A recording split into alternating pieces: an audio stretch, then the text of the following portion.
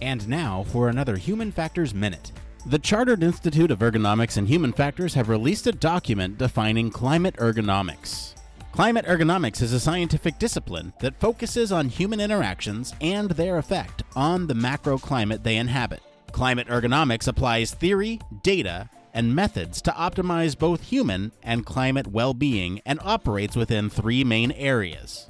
Cognitive, which boils down to what we think, how and what we perceive, how we act, the decisions we make, and how we feel regarding climate change. Organizational, which includes corporate social responsibility, brand image, organizational culture change, and climate-conscious commercial practices. And lastly, physical components, so how we build, design, develop, and purchase in a more climate-conscious way. To read the full document or to learn more about climate ergonomics, visit ciehf.org. And to donate to Team Seas or find out more about the Team Seas campaign, visit teamseas.org. This has been another Human Factors Minute. Support us on Patreon for access to our full library of additional Human Factors Minutes at patreon.com/HumanFactorsCast.